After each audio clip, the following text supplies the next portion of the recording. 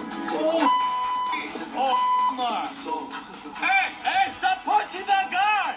That video of a Milwaukee police officer shoving a man to the ground goes viral on social media. And that is our big story tonight at 10. Thanks for joining us. The Milwaukee Police Department is reviewing the actions of one of its officers after he is seen shoving a man to the ground right there during an arrest. MPD says the man threatened that officer. Ashley Sears live in our newsroom tonight. She spoke with two men who recorded that altercation. Ashley? Ted, their video has been widely circulated. They happened to be driving by 27th in Oklahoma Saturday when the whole thing unfolded. Police say the officers were responding to an indecent exposure call.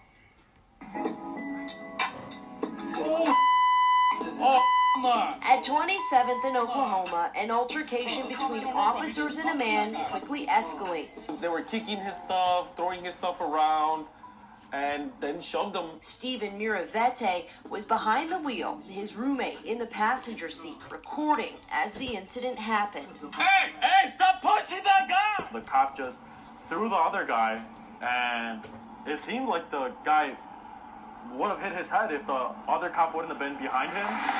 The Milwaukee Police Department says the officers were responding to an indecent exposure call. MPD says the man threatened to hit an officer and moved toward him. The officer then pushed him to the ground. By posting it on social media, I would be able to show a little bit of what happens in this community sometimes. The men posted the video online where it has been shared countless times. It basically just spread out through social media to the point where it has thousands of views.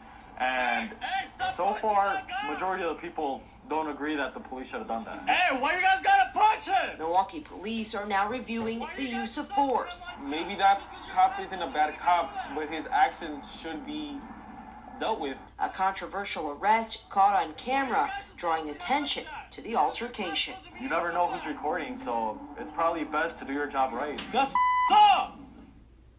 Police tell us they arrested, cited, and released the 37-year-old man. They add they take internal investigations very seriously, and if a member of MPD violates the code of conduct, they will be held accountable. Again, this incident is under review.